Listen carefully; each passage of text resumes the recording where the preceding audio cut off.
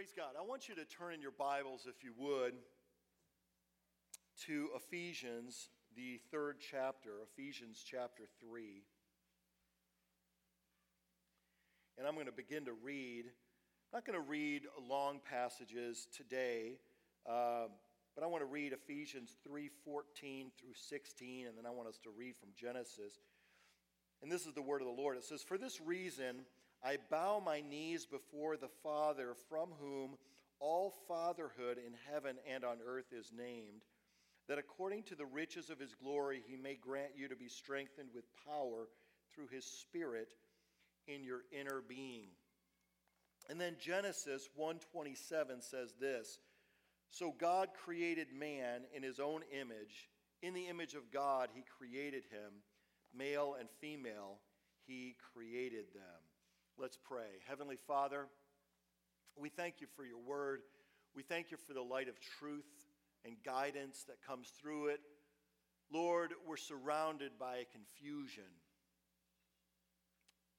in a lost world that's fallen in sin and in darkness, is separated from you. But your word is a lamp unto our feet and a light unto our path. And we ask, God, that you would illuminate our hearts and our minds today, God, that we would know you better. We invite your holy presence here today to guide us and to speak to us in Jesus' name. And everybody said, Amen. Now, these are short, basic passages. Some might call them proof texts, right? Little verses that you can quote that point to greater truths that can't just be held in a few words, but are really part of the fabric of all of Scripture, the message that we find throughout the whole of the Scriptures. But these truths speak to something that I want to share today, and I'm going to be candid with you. This is not the first time I've shared this message. I've shared this message on previous occasions, and I actually heard the message years ago from a preacher who came and preached to us in our home church in Kentucky, and it deeply impacted me, and I felt like there was great wisdom in it. So I'm giving credit where credit is due. This is something that I learned and something that I've shared previously, but it's not stale because it has to do with eternal truth. And the first truth that I want to bring out of these passages is that God, the great Creator Father, has a divine plan and a divine design that he wove into creation. Now, if you read Genesis chapter 1, you see that God is creating order out of chaos. He's speaking light into darkness, and into the void he puts fullness. And he, day after day, makes a creation that goes from one glory to the next, day after day. And the crown of that creation is humanity. That's the crown. That's the pinnacle of the creation. And I could explain to you in deep and profound ways, simple ways, just the simple thing that's the end of the process, and I could go into the profound truths that are woven into Genesis chapter 1 that, quite frankly, humanists and atheists belittle really to their own spiritual impoverishment, because this chapter is subtle and rich and powerful in ways that are really, really beyond us. But very simply put, the sixth day of creation is the pinnacle of creation, and God has been speaking day after day. I'm going to do this, I'm going to do that, I'm going to do the other thing. But when he gets to day 6, he says, I'm going to create humankind in my image, and I'm going to give them lordship over all creation. And then literally he breaks into song. God sings. And that verse that I just read, verse 27, when you read it in the Hebrew, it's very clearly poetry that indicates God is singing. And here it says he made humanity in the image of God, and he made them male and female. Now I'm going to say a very simple thing, and that is God can do anything. God can do anything. God could have spoken, just like he spoke the stars and whoop, they were all there. He could have spoken that about humanity. He could have created every human being that ever lived and was going to live, he could have made like the angels. He could have made us, every single one of us, directly created beings. But he chose not to do that. He chose, in his wisdom, as part of the lordship and part of the image of God that he put in every human being, he chose to make us co-participants with him in the act of creation. And in so doing, he created what we call procreation. He created us with the ability, as a race, the human race, he created us with the ability to bring into this world a being that was also made in God's image and that would also live forever. That makes nuclear power look like a pop gun. That is astounding power. That he would create us in such a way that we reflect his image so profoundly that we also participate with him in bringing about beings like unto ourselves, made in his image, that can glorify him and will exist forever. That's astounding. Now, the way he did this was not that we would, each one of us on our own, be able to bring forth such a being. He could have done that too if he wanted to, but he didn't. He made us male and female so that no single person could do it on their own, but only through, in his divine plan, union and love between two who are the same in the sense that they're both made in the image of God, but are different one from the other, so that they wouldn't only be inward focused, they would be outward focused and appreciate something outside themselves and other than themselves. God created us male and female. Now, I could go on and on about this, but I'm simply going to say this in light of the truths that we've already read. This is the most fundamental calling that any human being has. Now, in the scriptures, there are levels of calling. There are all sorts of callings. In the New Testament, it tells us that in one sense, every Christian is called. We're all called to the Lord. Right? The Apostle Paul in 1 Corinthians chapter 1, he talks to the Corinthians, he says, when you were called, not many were noble, not many were of importance, not many, but God chose you.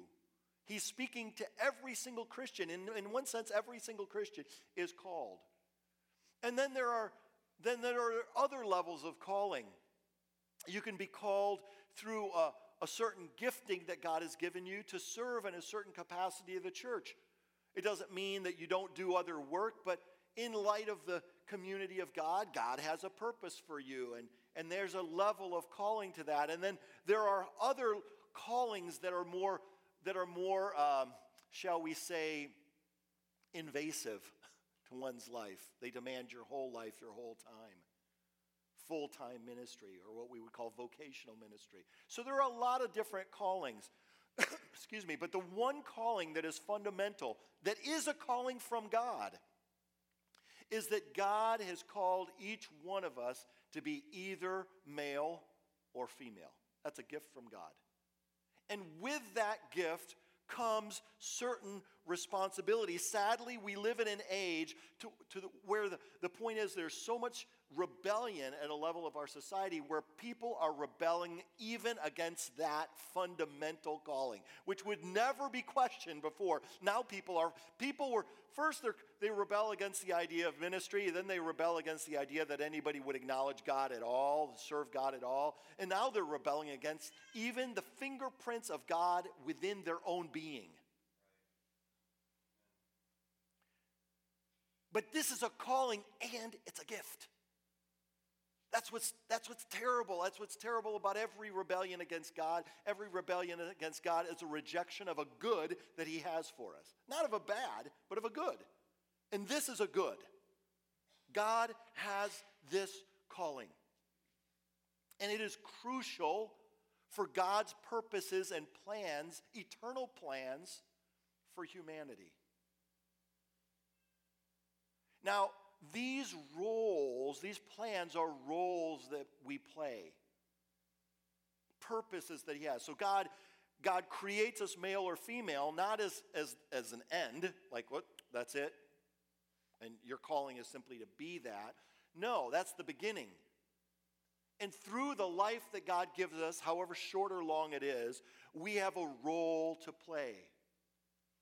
And this, to really understand this speaks, and this goes to the question where people say, well, I'm not a father, or I'm not a mother. My life just didn't work out that way, so I guess this doesn't apply to me. Wrong. Incorrect. Without malice, I say that's an error, but it is an error. And this is why. The word here that we have to understand is image. God says, I create them in my image.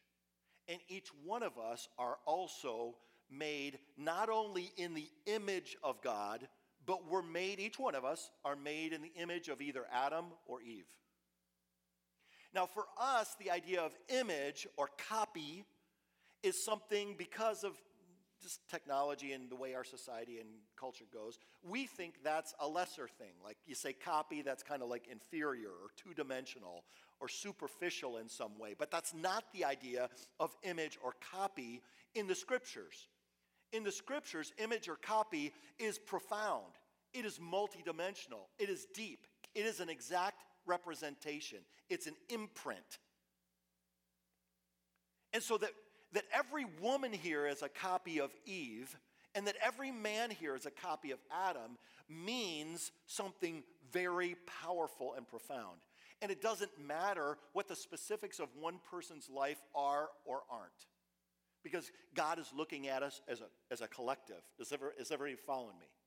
So everybody here that's a man is an Adam made after the image of God. And every woman here is an Eve that is made after the image of God. And together we represent God before heaven and earth in all eternity, as long as time endures. Now there are roles that go with this. There are roles. Let's talk about what those roles are. In human society, and people have rightly said the first institution God ever implemented was the family, right? He created the family. Before even the church, incidentally. You have roles. So let's talk about mother first. The role of a mother, I remember when I was a freshman in college, I took biology. I was going to be an art student, so I did as little science as possible. And I took biology. And the time came to study the reproductive systems of men and women. And so I had my notes, studying for an exam. And the whole rundown of the man's reproductive system was about 5 lines. This was my sheet. It was like this long. Then came the woman's reproductive system. It was about that long. The woman is created. It's fascinating when you read what are the verbs that are used to describe the creation of Adam, when God made him from the clay of the earth, and then how God created Eve from Adam's rib. The verb for man, Adam, male, is that God squeezed him together. Just imagine clay, digging clay out of the earth, and, there you go. Got it. There he is. When God created Eve, it says she was finely crafted. She was finely crafted. She's at a whole different level. From the top of her head to the soles of her feet, she is about this. Again, I'm talking about a societal level. I'm talking about here the function that God has. Everything within a woman is about nurture. Women are natural nurturers. They have an emotional makeup. And people slam all day long. Well, women are emotional. Yeah, thank God they are. Thank God that they have that more emotional leaning, because there's a tenderness. I've seen this over and over again over the years in my own family. I've seen it in a pastoral setting, that kids, especially when they're young, this is the key. When they're young, kids go through something and the dad's like, oh, you'll be all right. And the mom's like, no, and she's a nurturer. She picks up, she senses things that a father just can't sense as easily. I'm not saying a father can't nurture. I'm not saying that a father doesn't have nurture in him. I'm saying that the tendency is that women are more the nurturers. And this is especially true at the younger ages. When a child is very young, this has been the pattern of humanity over the millennia, is that you have father, mother. The father is the hunter, or he's the gatherer, he's the defender, he's the breadwinner, and the mother is the one who's nurturing the children, who's raising the children up, who's in charge of the care of the children, especially at the younger age. How many think that's okay? How many think that's good? I think that's good. That's a pattern. That has to do with who we are, not just who we do. What we do, those aren't just emotional, how do I say it? Those aren't just artificial things that were invented by society, and we need. No, that's what they're trying to say to us today. That's what our society is trying to say to us today. Oh no, it doesn't need to be that way. Somebody came up. That was a patriarchal society years ago. Somebody invented that and saddled women with that, and that's not really what it's about. It can be any way. That's not true. It has to do with how God made woman, and God made woman very, very well. Thank you very much. And that's how she functions. So what does the father do? Well, I've already talked a little bit about what the father does. But here's a key to understanding. You see, well, it seems like the woman's got all the thing and the guy just goes out and earns the living. Does the father have any direct input in the child's life, or is it all indirect because he's providing or protecting or whatever, and really the woman's doing it? Yes. The father has a direct input. And this generally happens later on as the child is more of an adolescent and is getting to be to the point where it's starting to think more like an adult, whether it's a boy or a girl, is starting to think about leaving the house. It's at that point that the father's role, direct role, becomes more and more prominent. And that role, listen closely, has to do with imparting identity. It's the father is the one who imparts the identity. It's not by mistake that the father gives his name to the child, because it has to do with imparting identity. But it goes a lot deeper than that. It has to do with affirming the child. Look back. Think about how Isaac and the whole blessing on Jacob and Esau, and there's a lot going on in that story I don't want to go into, but the point is this impartation of blessing has to do with an impartation of identity. So you can have some. This is why men and women need to work together. It's God's ideal plan for men and women. Because a child stepping out into the world is a child who has a sense of being nurtured, being loved, being cared for. But also a child who knows who they are and is secure in who they are. I remember I had a relationship with a girl. She was a Christian girl before I met Patty. And it was a wholesome relationship. It was a courtship relationship. It lasted about a year and a half. It didn't work out, thank God. But I remember when I broke up with this girl. And I was living in Kentucky. My mom was living in Indiana. My parents had divorced. My mom was living in Indiana. My dad was living in New Mexico. And I called them in order, Mom, then Dad. So I called my mom, and she was, "Oh, honey, I'm so sorry that happened to you, and you're just really on my heart, and you know, I'm very concerned about you. Are you doing okay? Are you eating okay? Are you sleeping okay? Is everything, you know?" This is how she talked to me, and it helped, you know. It's good to talk to Mom, you know. I was talking to Mom. She made me feel better. Then I called my dad. I called my dad, and he goes, "Well, David, good." She wasn't smart enough for you anyway. You know, God's got something better for you, and you're going to be fine. And I needed to hear that too. I needed to hear from my dad. Those two things together functioned to bring about a whole in me. So there is this balance that is going on. It's not to say that the mother can't impart identity and doesn't impart identity. And it's not to say the father doesn't nurture, like I said. But these things, these are emphasis. The woman leans toward nurture.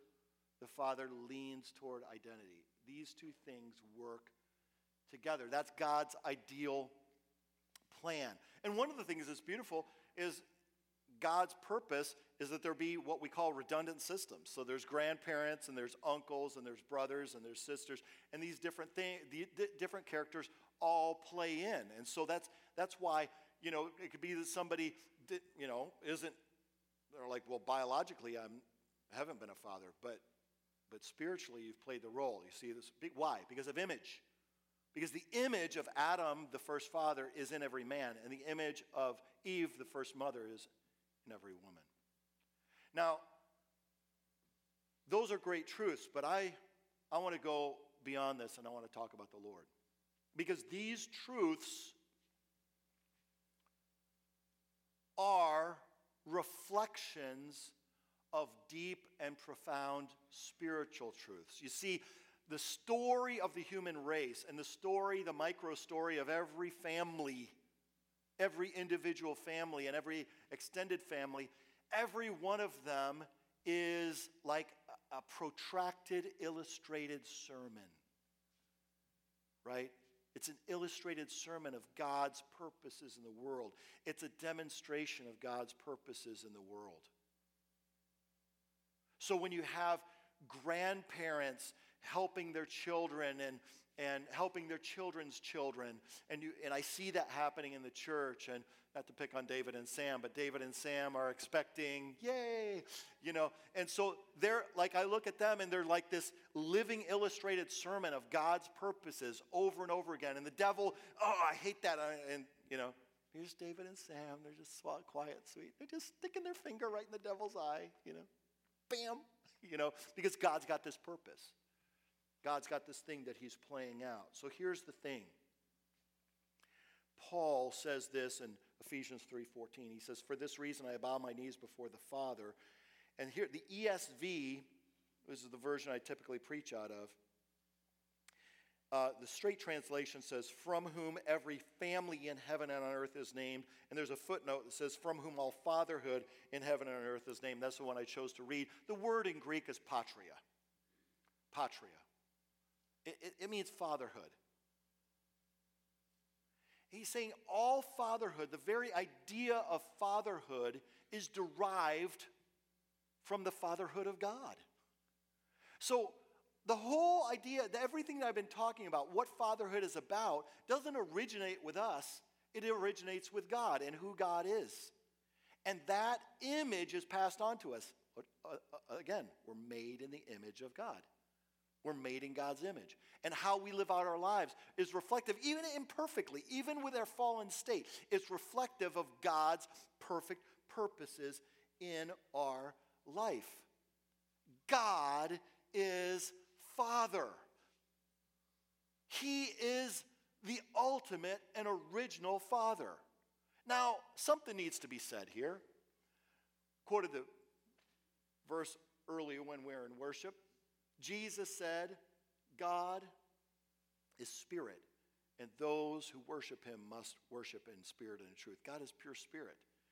So God is not human like we are. Now, God became a man in Jesus, but God Almighty, the eternal Father, is neither male nor female in the strict sense because he's pure spirit. Is everybody tracking with me on that? And there are passages that do talk about the motherhood of God, right? That he wants to gather his children like a hen, and that he holds them close to himself. Some of the names of God, actually, El Shaddai, for example, is actually a feminine expression of who God is. That he's like a comforting mother. But there's no question, overwhelmingly, the emphasis is on the fatherhood of God. God is described as Father over 400 times in the New Testament alone. He's named as Father. So that's the emphasis. And then you say, well, then who's the mother? Well, I'm going to tell you who the mother is. The church is the mother. This is an image that the church has had of itself from the very beginning. That the church is as the mother, God is as the father. So how do those things play out? How do we understand that the church is mother, and what does that mean for us as the church, and that God is Father? Well, let me talk about mother first, as I did before. When somebody is new in the faith, or somebody is immature in the faith, when I say new in the faith, we immediately start thinking time, like they just came to the Lord within what period of time. What we're really talking about here is somebody who's immature in the faith. Maybe they're hurting, going through difficult things. The church gathers around in God's plan and nurtures.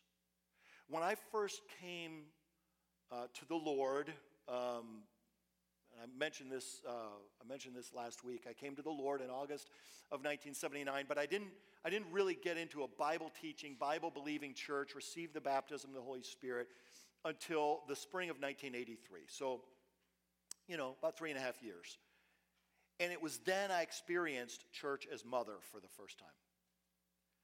I was in the fellowship of people, and I want to tell you, I walked into the church. I was walking 3 feet off the ground. Everybody around me was godly. Everybody around me was smiling. Everybody around me was wonderful. Everybody around me, I was walking into a community of faith and love and worship that I had never experienced before in my life. I had never been around that concentration of people who were loving and who believed God and were looking to God, like all in one place. I'd never experienced anything like it. And I had just a profound sense of what the church is, and I felt nurtured. I felt cared for.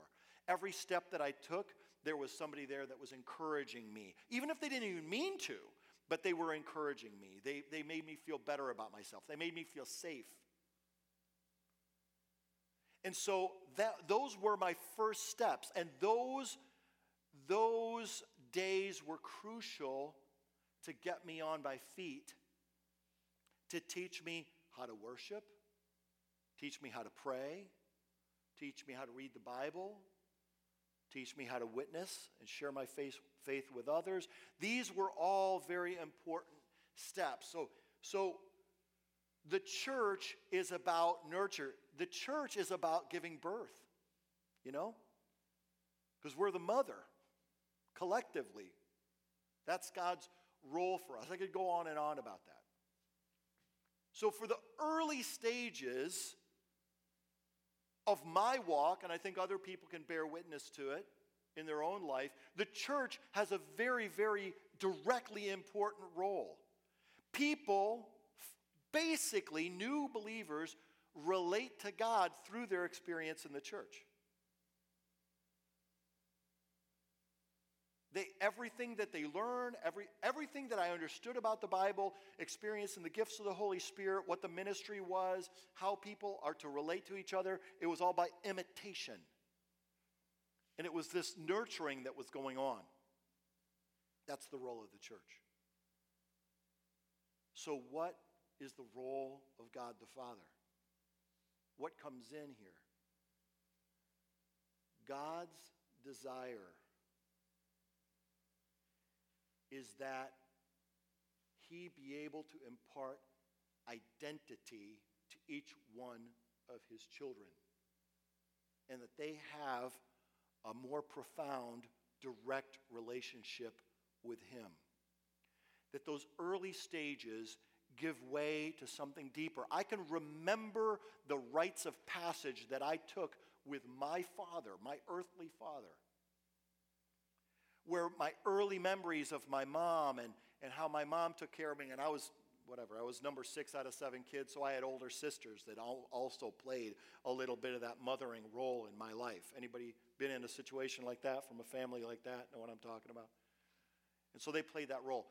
But I can remember certain rites of passage when I got into my adolescence where I spent time. They're marks indelibly in my mind, in my spirit, where my father took me and my brother, and we had outings and we had special encounters and times together to where I felt a deeper level of security and a deeper level of assurance in my identity with my father and my identity as a member of the family. Now, what is the upshot of this when it comes to the church? How do these truths impact us as individual Christians? Well, let me tell you a little story. So, some of you are going to remember this, and some of you maybe not as much because you're younger. But my mind goes back to the late 1980s. Now, I graduated from college in 1986, and I moved to Kentucky, and I started working in association with this large Assembly of God church. The name of the church was Evangel Tabernacle. It was the largest Assembly of God in Kentucky. It was about 3,000 members, that church. And they had just moved into a new building. Let me set the stage for you here. The building had been designed and built by a man named Roe Messner. Does anybody remember that name, Roe Messner? Roe Messner was the architect mastermind behind Jim Bakker's Heritage USA. And when Jim Bakker got thrown in prison and Tammy Faye divorced Jim Bakker, she married Roe Messner. Okay? So Roe Messner was one of the biggest names in church architecture in the country at the time, and he designed our church. And it was, by the time I got there, it was on the finishing stages. It was essentially built, a few minor things to be done, but it was brand new. Shiny copper penny new, brand new building. And when they wanted somebody to dedicate the building, who did they call? They called Jimmy Swaggart. So Jimmy Swaggart came and he dedicated the building. So, I mean, I'm telling you, this is 1980s Assembly of God culture, smack dab. Is everybody getting the zone, getting the picture of what's going on here? Now, to make it even more gooey, I worked in the Christian TV station of the church. So I was running the tapes. I was watching PTL. I was watching Camp Meeting. I was watching all these TV preachers. I was watching them all. 8 hours a day. Glory be to God.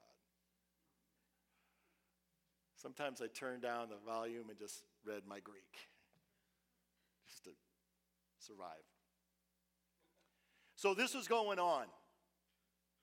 Now, in 1988, lightning struck in what became known as the Jimmy scandals. Jimmy Baker and Jimmy Swaggart.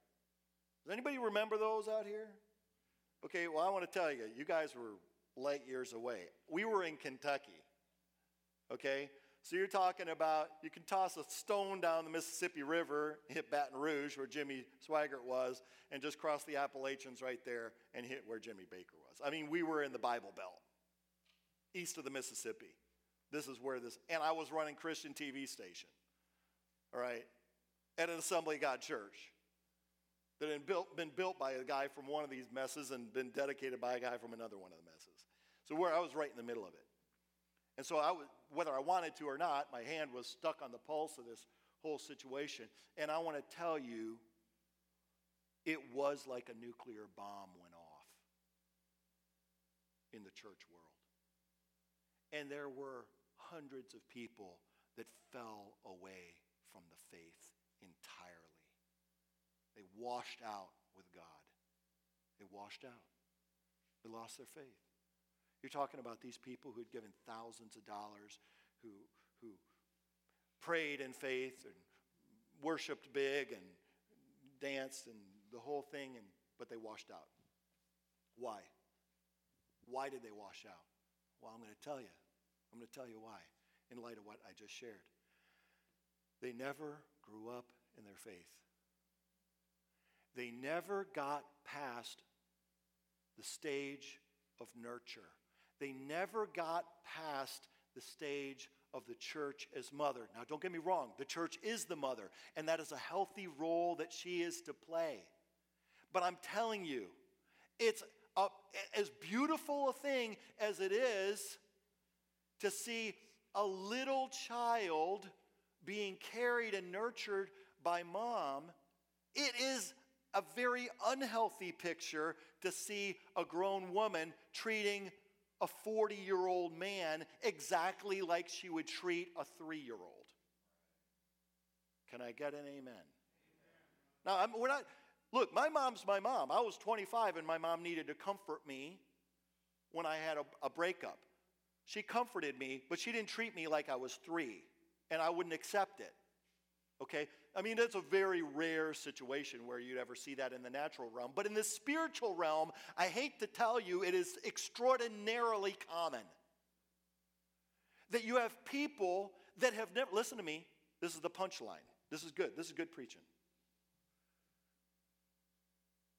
There are people that have never learned to relate directly to God as Father.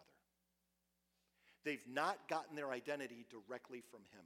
They've not developed the spiritual muscle inside of themselves to feed themselves, to nurture themselves, to stand on their own 2 feet and put themselves in a position where they can be a real profound blessing to somebody else. Everything is mediated through the church.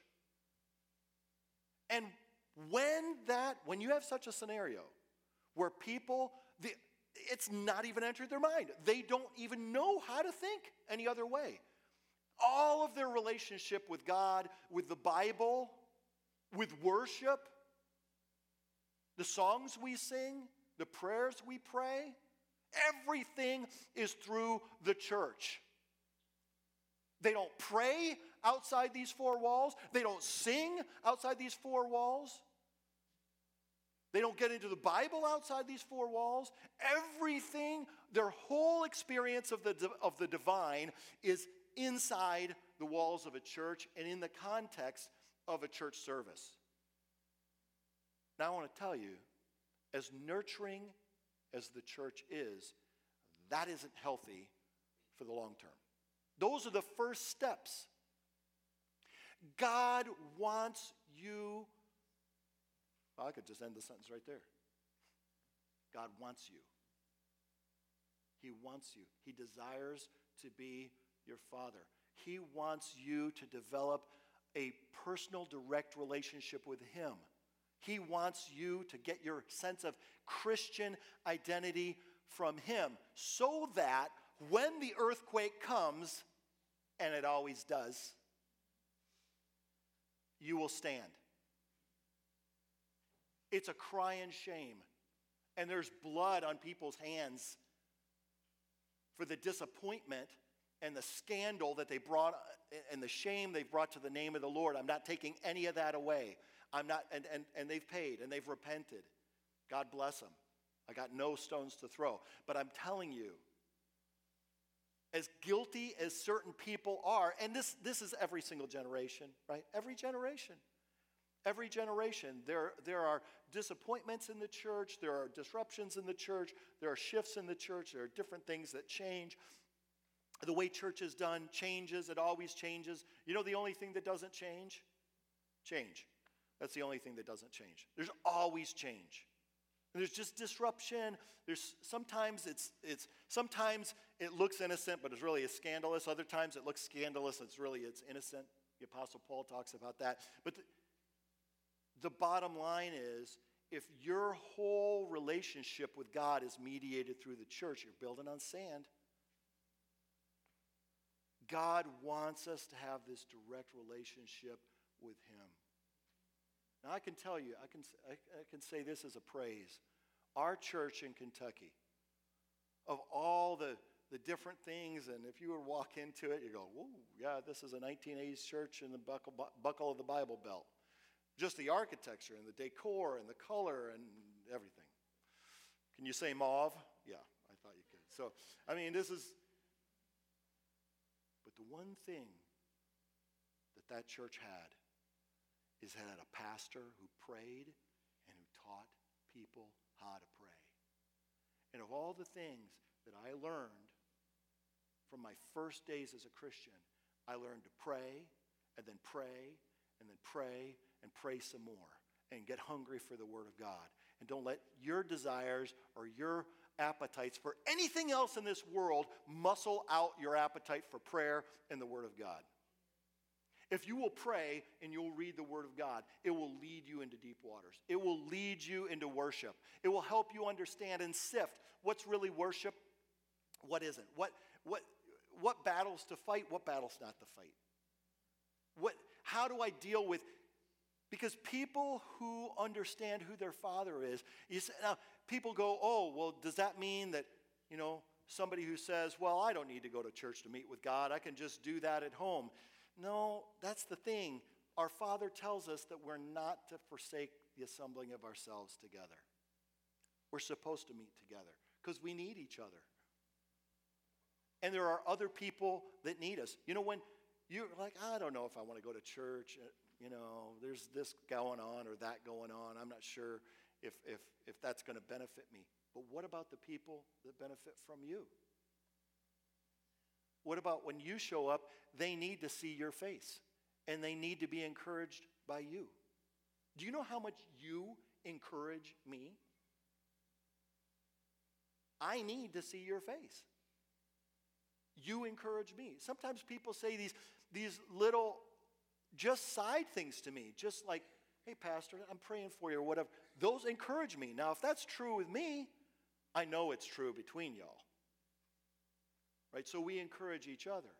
Here's the thing. The person, this seems like a paradox given everything that I said, but the person who's most grounded in a healthy identity directly with the Father is the one who's most prone to continue coming to the church, no matter what happens in the church. It's the person who's not grounded, who gets disillusioned and is like, well, I don't know. I don't know. Where do we stand? What is the church? The church is the body of Christ. The church is the house of the living God. We're the house, not this building. We're the house of the living God. And as we come together, just 2 or 3 of us, But all of us together, there's a corporate presence. There's a corporate anointing. There's a corporate blessing that can only be had when we're together. And there's a function that he has for us. I want to encourage you today. This is not one of those messages that's about, okay, well, let's do an altar call and let's fix this. This is something that each one of us has to grapple with directly with the Father. Amen? This is something each one of us needs to go to the Father and say, Lord, I want to know you. And I want to know that I am known by you. I want to have a deep, strong, powerful relationship directly with you. I want to draw my sense of identity from you and be established in you.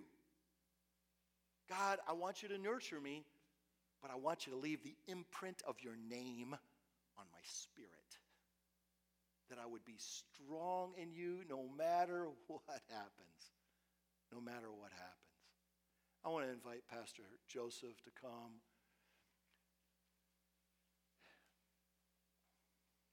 I want us just to bow our heads right now in prayer. Just right where we are. We're not going to come forward, but I just want us to bow in prayer. Hallelujah, Father. You know, I was praying earlier, and it struck me, the connection between these two truths. The connection between God as Father and how he's imparted through his name fatherhood to the human race. You know, I had a great father. He was kind. He was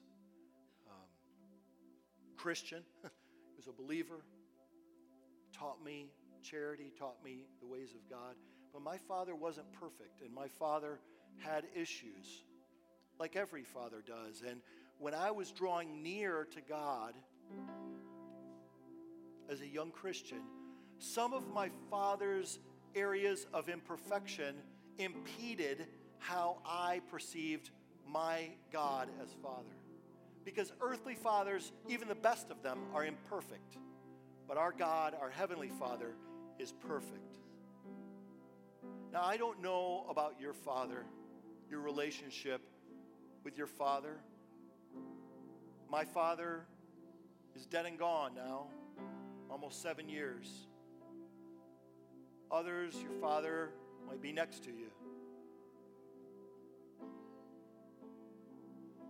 But right now, I want you to draw near to your Father, and I want to pray.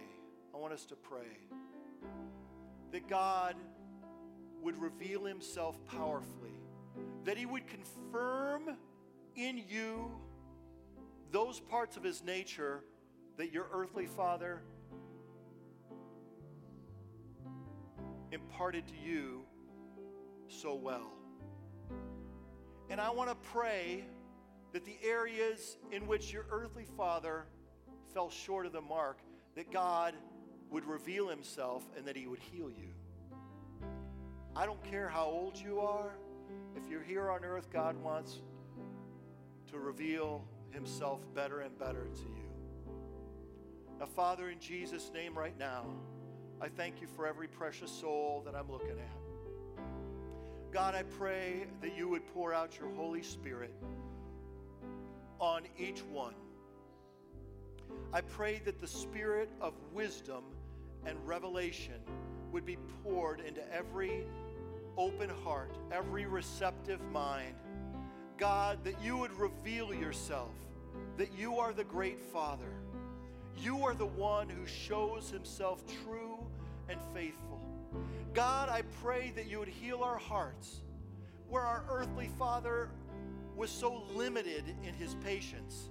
You're unlimited in your patience. Where maybe our earthly father was conditional in his love and his approval, you're unconditional. Where maybe our father made his blessing to be something with strings attached, you give a blessing with no strings attached. Father, we pray in Jesus' name that you would bless us.